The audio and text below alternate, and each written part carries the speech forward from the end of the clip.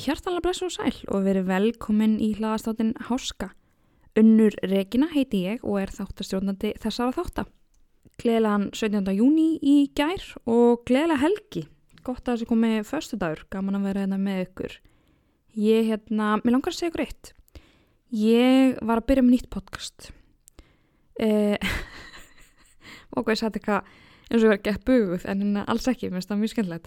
En það heitir sem sagt Sjúk og í þessum þáttum þá ætla ég að taka viðtal við alls konar spennandi og skemmtilegt fólk sem að glíma við alls konar krónísk veikindi. Við ætlum bara svona aðeins að fá að fara inn í þeirra heim og kynnast þeim betur og bara lífinu með sjúkdóm. Þannig að endilega tjekkja á þessu. Þetta er á öllum helstu hlaðasveitum ef þið leiti eftir orðinu sjúk og þeir sem hlustið með endilega subscribe og allt þetta. Annars var ég nú bara að setja þetta fyrir fram tölvuna eftir að hafa gætt mér á Spaghetti Bolognese frá preppup.is, mæli með því að kíkja þangað inn.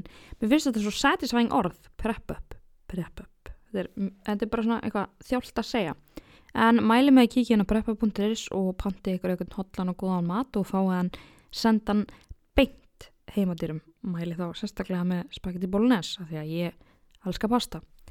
Svo bara allt eins og vanlega, fylgja Háski podcast á Instagram, subscribe að þáttinn ef þið ekki búin að því, þá fáið ég líka alltaf tilkynningar þegar kemur nýr þáttur, það er mjög næs, ég ger það allavega þætti sem að ég hlusta á. Ég elska að fá eitthvað þegar það kemur nýr þáttur og ég á inni og get farið að brjóta saman þátt og eitthvað svona álíka spennandi og hlusta á þættina mína.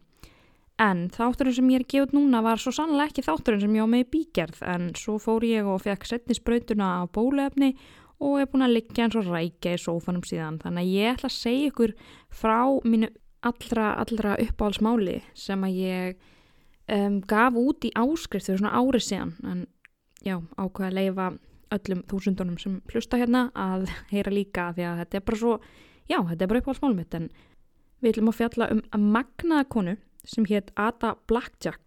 Og ég raun og veru ætla ekkert að útskýra fyrir ykkur af hverju hún er mögnuð heldur munið bara, komast að því þegar ég segi ykkur frá málinu hennar. Ada Blackjack, gjörðu svo vel.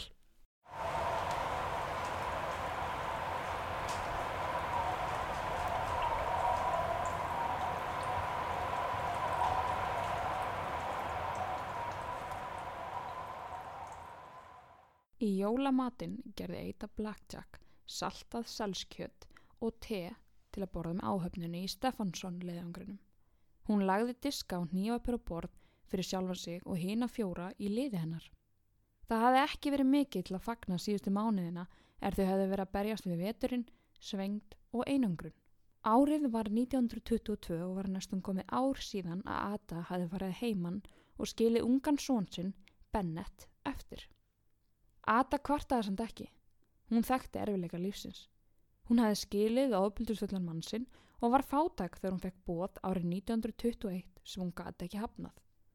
Skipstjórinn okkur bauð henni $1,200 til að koma með í leiðangur þeirra til Wrangel eyju, part af eyjaklassa í Norður Íshafi, skammt frá ströndu Alaska og nálægt Rússlandi. Áhöfnin þurfti einhvern til að hugsa mennina, elda, þrífa, sauma og laga fötera. Sem Inuiti þá skildi Ada vel harðar aðstæðnar þessum slóðum og gæti hjálpa mönnunum að komast áfram á þessu erfiða svæði. Ada samþykti ekki í fyrstu að fara í ferðina. Áhyggjur hennar voru miklar og hún sá strax að áhöfnin var reynslulítil. Samt var leiðtogi leiðangursins, hinn kanadíski Vilhjálmur Stefánsson, mjög sannfærandi. Hann hafði eytt mörgum árum í að kortleggja Wrangel eyju og vildi eigna sér hana.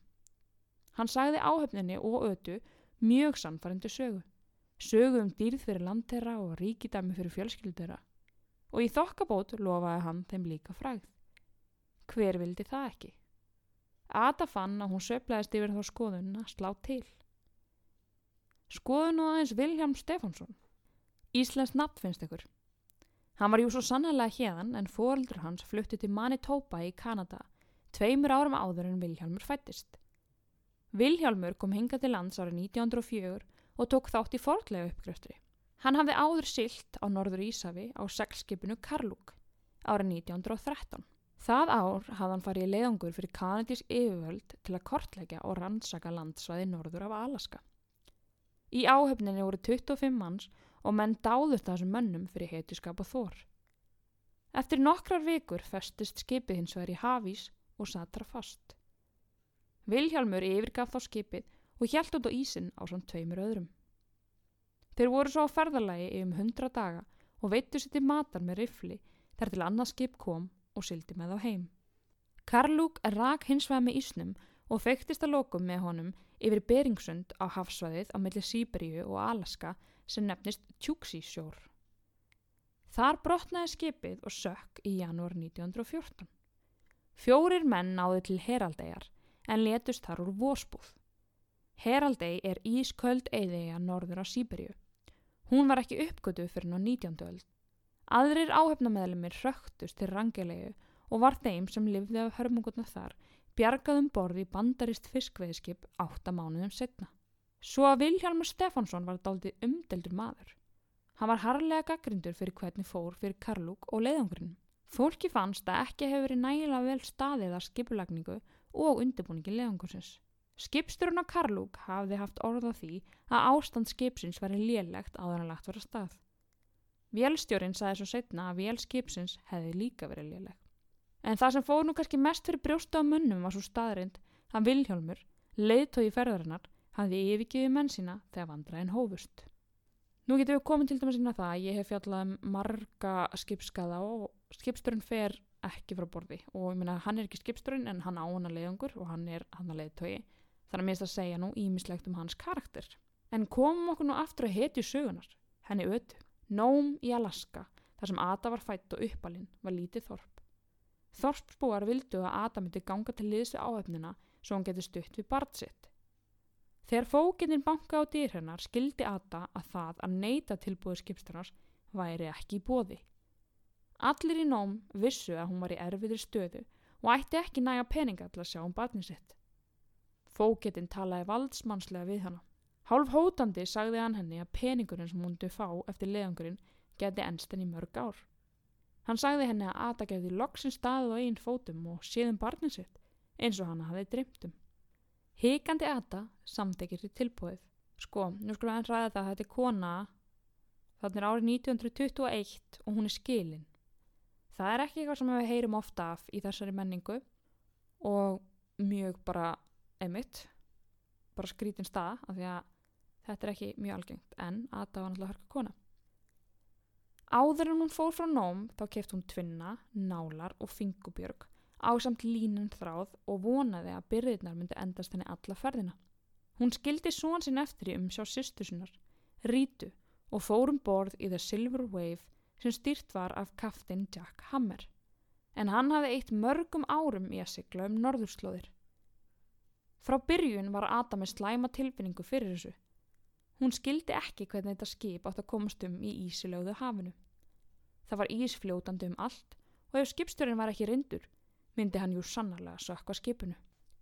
Þegar báturinn kom að Rangeleyju var fyrsta hugsun Ötu að hún skildi snúa við þar sem eyjan var svo afskekt. Það hafði tekið margar vikur að sigla þangað og var eyjan staðsett í miðju norður Íshafinu, 100 mílum frá Síberíu og það voru engin önnur kenniliti eða eyjur nálægt. En í staðinn fyrir að snúa við þá rétti Ada úr sér og gekk frá borði hnarreist. Hún hefði lofað að taka þátt í þessum leiðangri og það skildi hún standa við.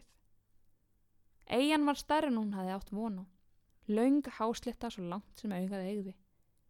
Á þeim stóðu skepnur, uxar með úfna brúna feldi sína og hornin rifu upp grasið. Heimskautarrefir með sinn fallega hvíta feld og svört tríni hlupu Rostungar lágu á steinum sem umkringdu eyjuna. Könnuðurnir voru himinlifandi.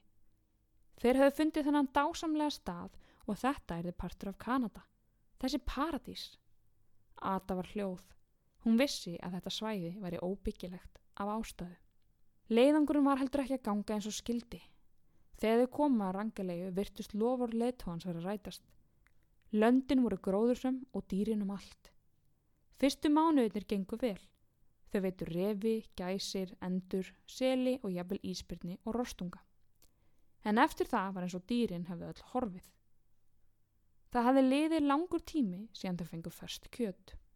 Sko, Þetta er sem sagt fer fram þannig að Ada og fjórum öðrum mönnum er bara skuttlað á þessa eyju með þessu skipi og þar eiga þau að vera eftir og skipið á þess að koma aftur eftir nokkra mánuði með liðsauka og meiri vistir og þau er sem sagt að rannsaka eyjuna og hvort það sé hægt að búa þarna. Og Vilhjálmur er bara, hann er ekki með þeim en hann bara sér um þetta, á að sjá um þetta. Hafið allt í kringum eyjuna var frosið svo að það var engin leið af eða á eyjuna. Liðsaukinn sem hafði átt að koma kom aldrei og áhöfnin var ekki nógu reynd til að veiða í svona miklum kulda. Þeir vissu ekki hvernig þeir átt að veiða dýr í gildru í blindandi snjónum og voru heldur ekki nógu góðar skyttur til að hitta þau. Skotin kláruðust fljótt. Ada hélt sér til hlés. Hún hafði lært í hjónabandið sínu að menn hötuð að láta segja sér til, sérstaklega ef það kæmi frá konu. Í hvert einasta skipti sem hún hafði talað eða sagt eitthvað sem hún misleikaði, hafði eiginmaður hennar lamið hana hrottalega. Málið var nefnilega að Ada kunni bæði að veiða og búa til gildrur en hún vildi ekki taka fram yfir hendurnar á hinum. Þeir voru svo sjálfsöruggir og mátu eigin hæfileika mikils. Sem eina konan á staðnum vildi hún ekki reyta þótti reiði. Hún geti ekki varið sig svo hún hélt fjarlægð. Hún eldaði máltíðnar ef það mátti kalla þær það úr dvínandi vistum þeirra og lagaði föt þeirra ef þess þurfti. Von sem í byrjun hafi verið svo mikil var fljót að dvína. Mennirnir óskuðu þess að skip kemur fljótt með mat og aðstoð en eftir því sem dagarnir liðu var þeim ljóst að hjálp var ekki á leiðin á næstunni. Svo þeir ákveða þeir þurftu sjálfir að sækja liðsauka eða yfirgefa eyjuna.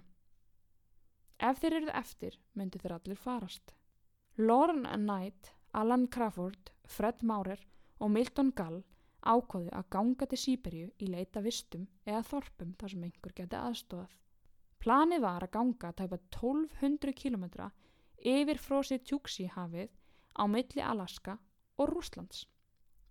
Þeir hefðu eytt síðustu vikum í að fara með eldivið á milli staða til að geta kveikt upp og undirbúa allt fyrir leiðangurinn. Yfir jólamatnum skipuluðu þeir svo leiðangur sinn. Spenna var í loftinu. Þeir varu loksins að fara að taka málin í eigin hendur og hætta að sitja og bíða eftir liðsauka. Þeir voru að fara að gera eitthvað. Loksins. Ég skal sauma fyrir ykkur selskinn til að vera í, sagði Ada við mennina. Hún var glöð að það væri eftirvænting í loftinu, því upp að síðkastið hefði allir verið svo niðurdregnir. Hún velti því samt fyrir sér hvort hún myndi lifa til næstu jóla. Þann 8. janúar lögðu mennirnir í hann. Ada veifaði þeim úr búðunum. Þó að hún var hrædd við að vera skilin eftir ein, þá hafði hún trú á sjálfur sér og getu sinni til að halda í sér lífi. Aðeins 2 vikum síðar leit Ada upp frá saumaskapnum og sá mennina koma tilbaka. Þeir voru að draga eitthvað eftir sér sem leit út eins og sleði og Knight var ofan á honum. Á meðan á ferðinni stóð hafði Knight vikst og mönnunum fundist að þeir þyrftu að snúa tilbaka með hann. Hafa með hita og veikburða en hvatti hina mennina til að halda leiðangur sínum áfram. Knight og Ada eru þá eftir á meðan hinir 3 fari leita hjálp. Áður en Crawford, Maurer og Galli lögðu á stað, lofuðu þeir að þeir skildu snúa aftur með bát. En ef að vatni væri enn frosið, þá myndu þeir koma tilbaka eftir þeim með hundasleða. Þeir kæmu aftur. Þegar þeir fóru tóku þeir 5 hunda og sleða með sér með meiri hluta vistana. Lítið var skilið eftir. Þegar þeir voru farnir var hljótt í búðunum. Knight lá í fleti sínu allan daginn og Ada hugsaði hann. Viku seinna virtist honum vera að fara að líða betur og reyndi að hjálpa til við að höggva eldi við og fara með hann að tjaldinu. Ada fylgdist vel með honum. Hún vildi alls ekki að hann myndi ofrina sig. Kannski betra fyrir rúminu, sagði hún, en Knight leit á hana með svo mikilli heift í svip sínum að hún sagði ekki meira. Nokkrum mínútum síðar hneig hann í jörðina. Augu hans voru hálf lokuð og öndun hans grunn. Ada kannaði púls hans og vissi að hún yrði að koma hann aftur inn í tjaldið. En Knight var stór og þungur maður og Ada var grönn og lágvaxin. En Ada var samt ákveðin og sterkar hún leit út fyrir. Hún dró Knight inn í tjaldið og hellti köldu vatni við fætur hans. Hann glaðvaknaði við það. Ég skal höggva viðinn og sækja vatnið, herra Knight, sagði Ada. Ég hef unnið svoleiðis vinnu heima. Hann lokaði augunum og kinkaði kolli. Stoltið sigrað. Ada þurfti að taka stjórn eða þetta lifa. Á hverjum einasta degi lagði hún gildrur en þær voru alltaf tómar. Hún skammtaði það litla kjöt sem þau áttu eftir og mata svo að þau ættu bara örfá daga eftir að vistum. Night var með meðutund en enn of veikur til að komast upp úr rúminu. Stöku sinnum deildi Night biblíu sinni með Ötu. Hún elskaði að rekja fingur sinn eftir þykkum orðunum. Hún hafði aldrei áttu bók áður. Hún hafði samt lært að skrifa og lesa í trúboðskóla þegar hún bjó í Nóm. Hún æfði sig að lesa og gætti þess að eiga engar samræður við Night. Hún vildi ekki að hann vissi af erfiðri stöðu þeirra með vistirnar og hann myndi missa von. Hún hélt að hann ætti einhver tíma eftir til að finna út úr þessu. Það var svo nokkrum dögum síðar sem að hvítur refur var í einni gildrunni. Ada hafði aldrei borðað ref áður. Í þorpi hennar notuðu þau feldin í föt og hún hafði saumað ýmislegt úr honum en kjötið fór alltaf í hundana. Í hennar menningu boðaði það ógæfu að innbyrða anda refa. En núna var ekkit annað í stöðinni. Þau yrðu að éta til að lifa. Þetta kvöld elda hún svo kjötið yfir eldi og í fyrsta skipti í 2 mánuði borðuðu þau ferskan mat. Daginn eftir leið henni vel og fannst hún hafa sigrast á eigin hjátrú þegar efinn kom aftur og henni varð flökurt nokkrum dögum seinna. Daginn eftir fór hún svo aftur að gáa gildrunum og áður en hún fór leyfði Night henni að snerta leðrið á biblíunni til gæfu. Þú mátt eiga hana, sagði hann við Ötu. Hún leit á hann í áfalli. Enginn hafði gefið henni neitt áður. Feimnislega kinkaði hún kolli. Biblían hlaut að hafa fært henni gæfu þar sem það var stór refur í gildrunni. Feitur refur. Dagarnir runnu saman í eitt þau biðu eftir að mennirnir snýru aftur. Á hverjum degi hélt Ada áfram að setja upp gildrur fyrir refi og éta það sem hún veiddi. Hún notaði feld þeirra í föt til að halda á þeim hlýju. Hún byrjaði að föndra belti úr skotti þeirra til að hafa ofana fyrir sér. Ada var einmana og Night gat varla talað. Stundum náði hann að framkalla einhver orku en oftast svaf hann. Fætur hans voru samt að vera sterkari. Þeir voru grannir en bláu blettirnir sem höfðu þakið þá voru hornir. Þarna voru komnir næstum 2 mánuðir frá því að mennirnir 3 höfðu haldið af stað. Ada byrjaði að velta í fyrir sér hvort þeir myndu nokkuð tímann snúa aftur. Snjór var yfir öllu en vorið var samt á leiðinni. Heilsa Ötu var á hraðri niðurleið. Hver kvillin á fætur öðrum plagaði hana. Hún var með tannpínu, augu hennar bólnuð upp og henni var illt í hálsinum. Hún var svo kvalin að hún skrifaði í dagbók sína að ef lík hennar fyndist þá ættu allar hennar eigur að fara til sonar hennar, Bennett. Hún átti ekki mikið, bara það sem var í bakbóka hennar en hún vildi að sonur hennar fengi svarta refabeltið sem hún hafði eytt svo miklum tíma í að gera. Þessi nótt var erfið og hún var ekki viss hvort hún myndi lifa til morguns. En þegar hún opnaði augun daginn eftir var hún enn á lífi og leið betur. Ada fagnaði með því að opna dós af te og kekskökum. Vindurinn hafi verið mikill og kalt í veðri svo heitur vökunar kærkomin. Hún blés svo kaldar hendur sínar áður en hún fór aftur að gáa gildrunum. Það var svo dimmt úti. Ada taldi dagana. Þarna var komin apríl. Hún hafi verið þarna með Night í nærri 3 mánuði. Hún gekk í gegnum snjóin og kíkti í gildrurnar. Hún fann frosinn ref í einni þeirra en hann var ekkert nema skinn og bein. Það kvöld opnaði hún dós af olíu og drakk og kláraði ullarhanska fyrir Galli ef hann skildi nú einhvern tímann koma tilbaka. Miðjan apríl byrjaði sólin að skína og Ada byrjaði að finna fyrir von. Kannski myndi snjórinn þiðna fljótt og þeir kæmu aftur og björguðu þeim. Þau myndu svo öll sigla saman aftur á meginlandinu og aldrei sjá Rangel eyju aftur. Hugsunin hélt Ötu gangandi á meðan hún sinnti daglegri rútinu sinni. Svo fór hún að gáa gildrunum en þú kom aftur að kíkja á Night kvartaði hann sáran undan höfuðverk. Hann neitaði teinu sem hún bauð honum. Ada reyndi að draga fram allt það góða sem það áttu eftir að vista honum en Night vildi ekkert. Hún skausti út til að anda sér fersku lofti og sá þá stormski á himni. Meiri snjór. Hjarta hennar tók kipp og örvæntingin flæddi yfir hana. Hvernig myndi hún nú komast í gegnum þetta?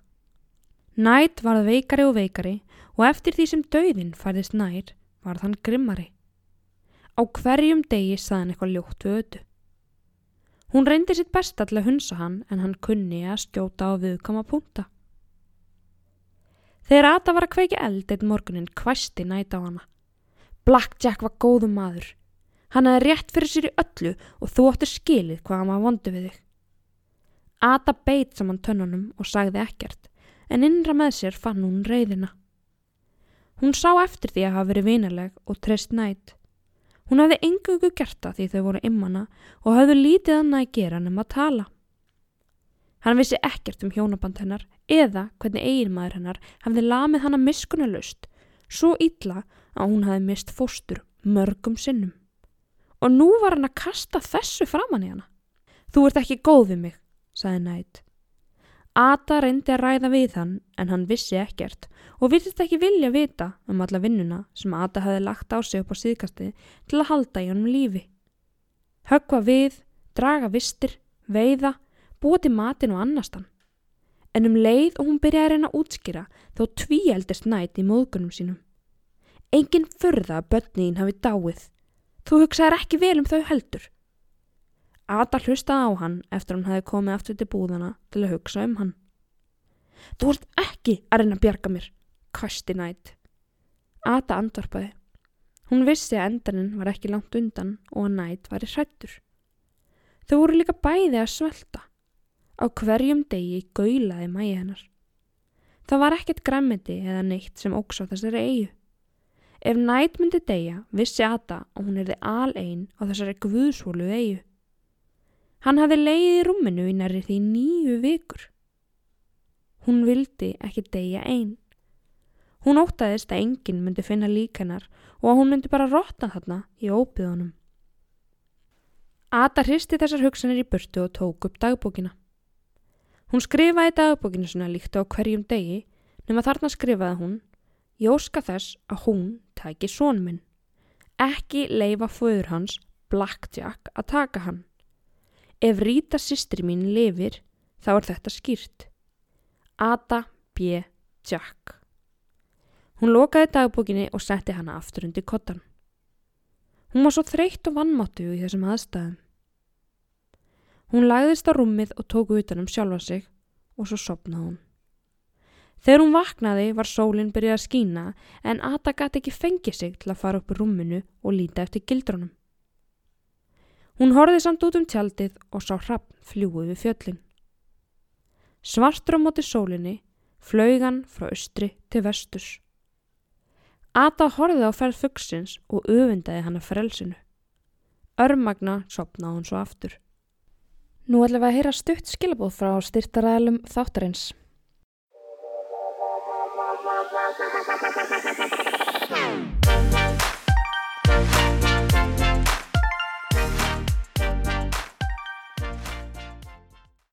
Hvað ert þú að hugsa akkurat núna? Ég veit allavega að ég er hugvís. Huppuvís. 1 stykki huppuref með jarðarberum, þrist og kókosbólu. Þvílíkt kombo. Vissir þú að huppuvís á 5 stöðum? Þú heyrðir rétt. Selfossi, Garðabæ, Kringlunni, Álfheimum og í Spönginni. Þú gætir til dæmis smeltir út í bíl núna eða labbað og fengir huppuref mánaðarins með Rice Krispies, hvítri súkkulaðidífu og hokkipúlver. Þarna munu allir finna eitthvað fyrir sinn smekk og koma sáttir og glaðir út.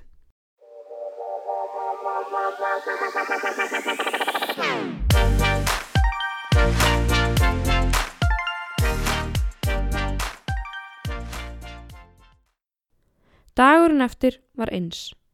Þreytan umlukti hana, þyngdi bein hennar og hélt anda hennar niðri. Hún tók upp biblíuna sem Knight hefði gefið henni og las kunnuglega kafla aftur og aftur. Hún ímyndaði sér fólk gangandi í kirkju í sínum bestu sunnudagsfötum. Þau kysstu fjölskyldu sínar og töluðu saman. Þau sátu ekki eins og Ada, köld, einmana og hungurmóða að bíða eftir dauðanum. Hún yrði að hreinsa hugan. Hún var enn á lífi. Ef hún myndi hanga í þessu rými alla daga, þá myndi hún veslast upp og aldrei sjá barnið sitt aftur. Ada ýtti sér því upp á olnbogana, sveiflaði fótunum yfir rúmstykkin, stóð upp og gekk út. Hún byrjaði að saga við fyrir eldinn og þegar hún reyndi að halda hann tilbaka, leiðnastum yfir hana.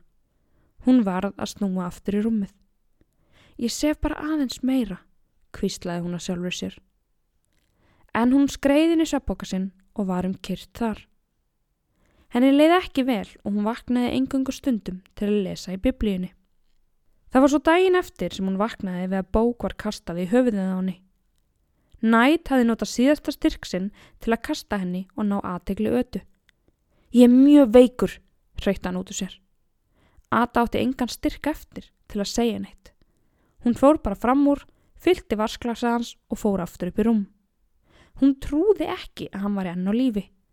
Hann hafði verið veikur svo lengi og nú var komin maí.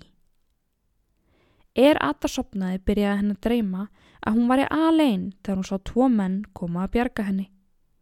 Hún hljópti þeirra og spurði hvort þeir ætlaði að finna leið af eyjunni. Þeir svöruðu ekki. Draumar hennar urðu eini staðurinn þar sem hún var í raun og veru hamingjusum. Í undir meðutund sinni sá hún son sinn Bennett. Góðlátlegu augu hans og þykkan svartan topp hans. Þau voru saman með fullt af fólki. Bennett var að skoða mynd af sundlaug. Hann benti stöðugt á laugina til að sýna Ötu. Hún spurði son sinn, hvernig veist þú hvað sundlaug er? Þegar hún vaknaði var Bennett ekki þar og hún áttaði sig á að þetta var bara draumur. Ada fór aftur að sofa og 10 kvöldi heyrði hún hljóð í vatni dropa. Hún var hálf ringluð en opnaði augun og sá þá að þetta var nefið á Knight. Hann sat uppi, nef hans rautt af blóði.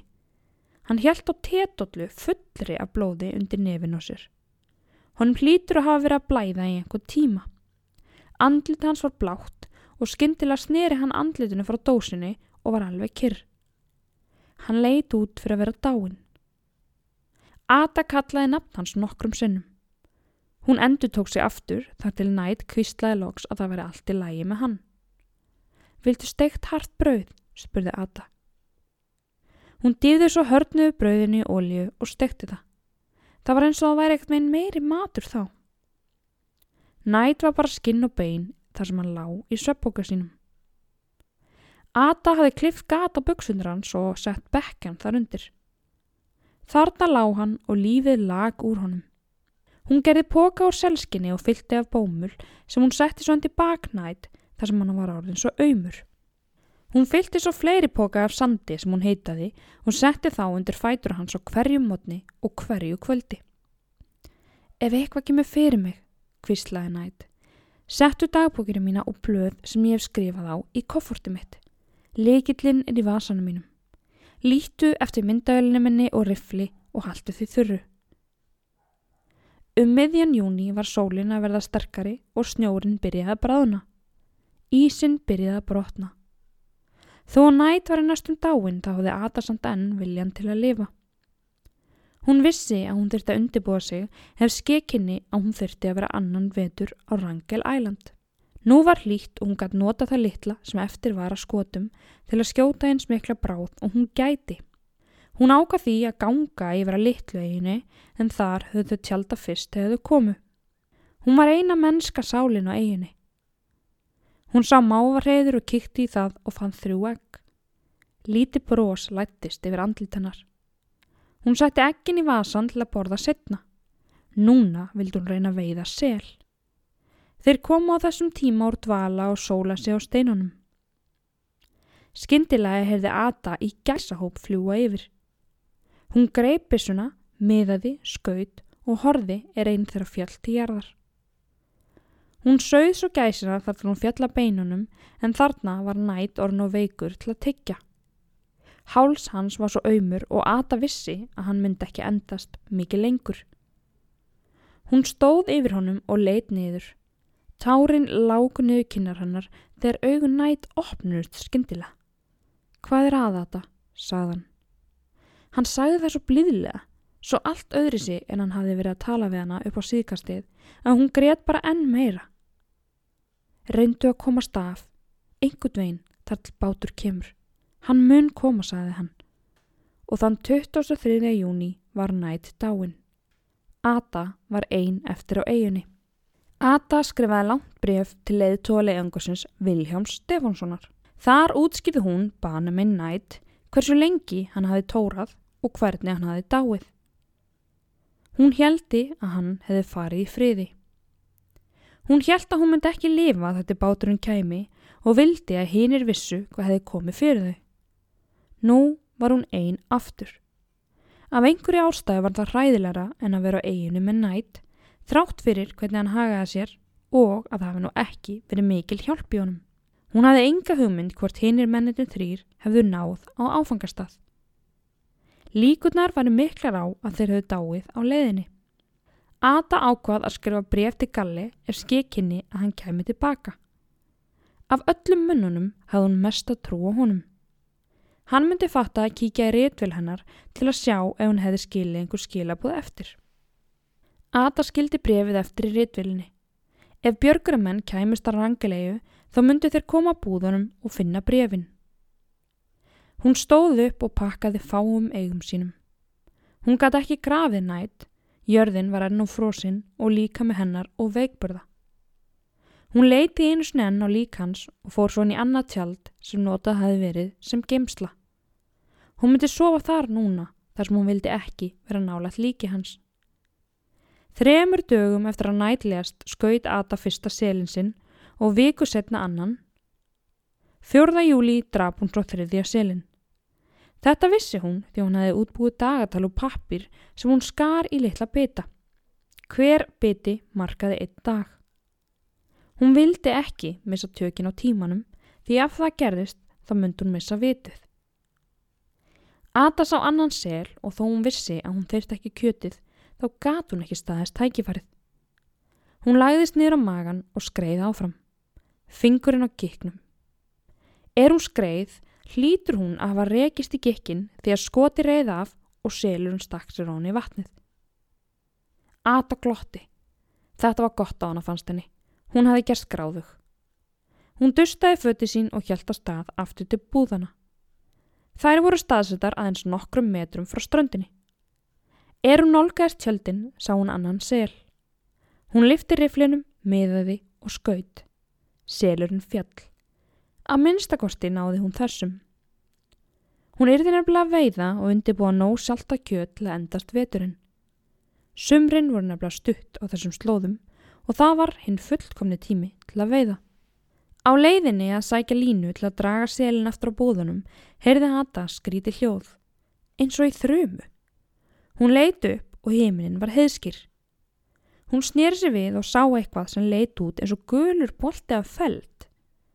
Hún áttaði sig fljótt á því að þetta var ísbjarnarhúnn.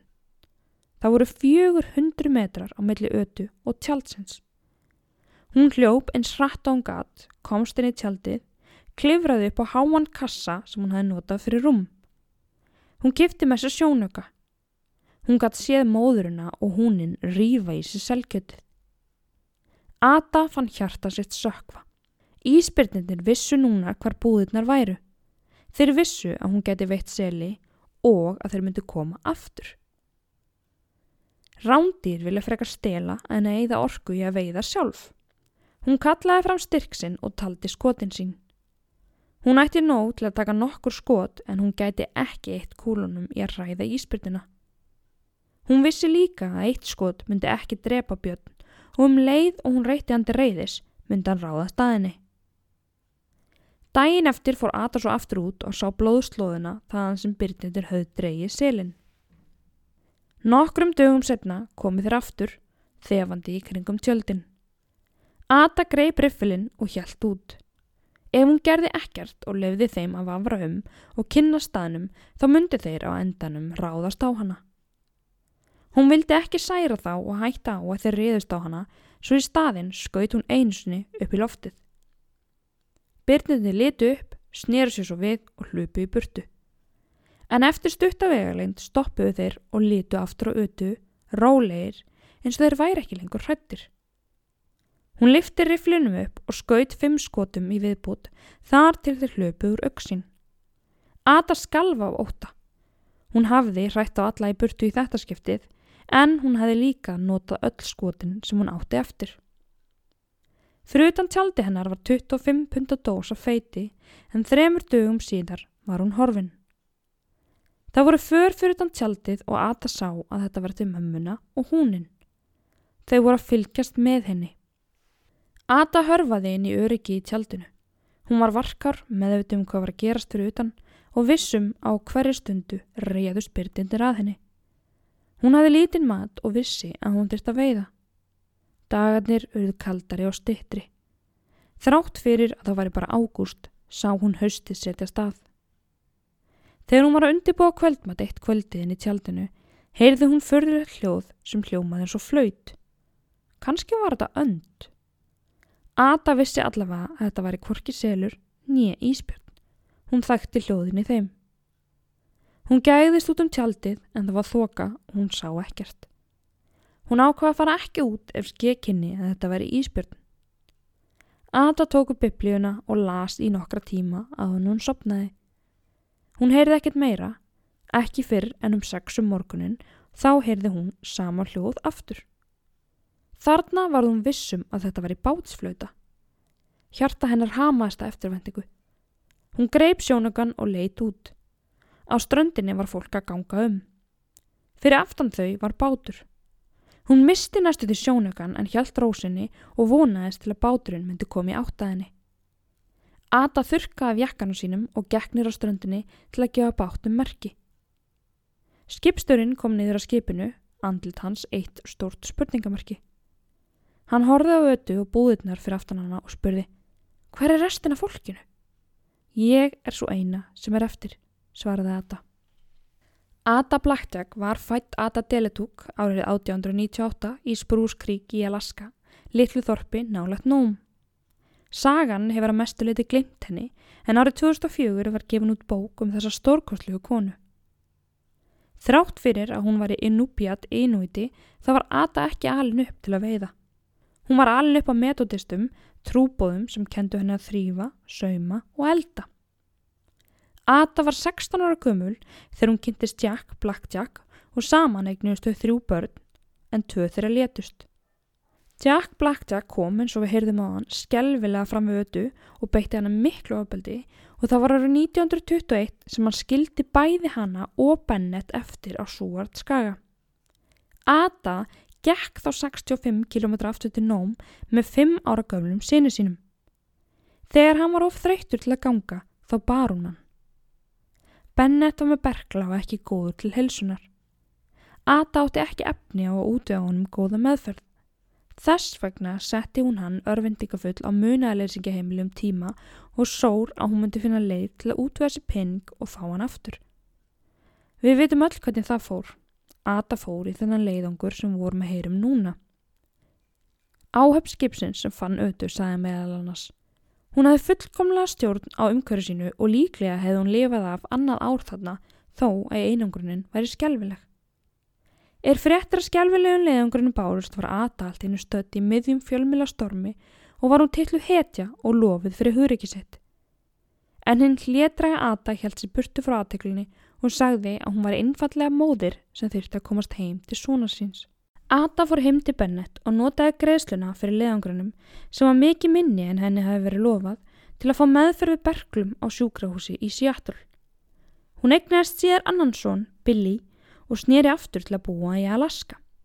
Þrátt fyrir að þetta virðist vera góður endir þá var líf Ötu Blackjack lita sorg og fátækt. Á meðan Vilhjálmur Stefánsson og aðrir grættu á sögunni leiðangurinn sá Ada aldrei krónu af þeim peningum. Herferðir í blöðum voru að hún var í grimmkona sem neitaði hefði að hugsa næt. Heilsa Bennett var aldrei nógu góð og lést hann úr heilablóðfalli árið 1972, 58 ára gamall. Ada lést tæpum áratugi síðar á hjúkrunarheimili í Palmer, Alaska, 85 ára gömul. Hún var jarðsett við hlið Bennett. Þið skiljið núna líklegast hvers vegna mér finnst Ada Blackjack vera svona mögnuð kona, en þetta ótrúleg lífsreynsla að hafa gengið í gegnum og mikill greinilega styrkur sem bjó í þessari konu. En að sjálfsögðu voru einhverjir menn sem að nýttu sér þessa sögu og grættu peningar á henni og hún einhvern veginn fekk ekkert og var einmitt bara titluð sem vondakonan fyrir, þessi maður hefði aldrei lifað svona lengi ef hún hefði ekki verið þarna og hún var bara ógeðslega næs við hann, hún var alltaf að gera eitthvað fyrir hann, bara fylla poka af sand og hita sandin, hverjum hefði dottið þetta í hug? Bara til þess að láta fara vel hann og svo bara kemur hún heimgreið og allir eitthvað í smástund og svo er hún bara skotið niður. Mér ást þetta hræðilegt, en mér langaði líka einmitt að taka þetta mál fyrir í þættinum því að það er mikilvægt að þessi saga sé sögð og að við þekkjum hana. Af því að, já, þetta er ótrúlega saga og maður einhvern veginn svona hugsa líka því að maður er bara einhverju eyju og maður veit ekki hvort maður kemst í burtu, væri maður ekki bara tæpur á geði, sko, en hún var bara, ég verið að veiða, ég verið að gera þetta og var bara með þetta allt á hreinu.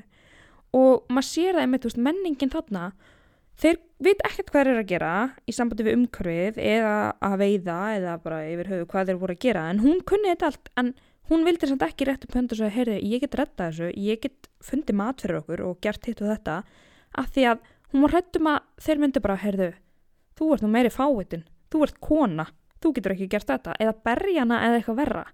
Þannig að já, ég dýrka hana. Ég verð bara að fá að viðkynna það. Ég veit að hljóðið í þættinum var aðeins mismunandi út af því ég þurfti að skipta mic í miðjum klíðum. Þið verður bara, í miðjum klíðum? Í miðri upptöku. Þið verður bara að afsaka það. En annars þakka ég bara fyrir mig í dag og vona að ykkur hafi fundist þessi saga merkileg og mér fannst hún. Og ég ætla að setja myndir af henni inn á inn á Instagramið, Háski podcast og samferðamönnum minnar. Takk fyrir mig.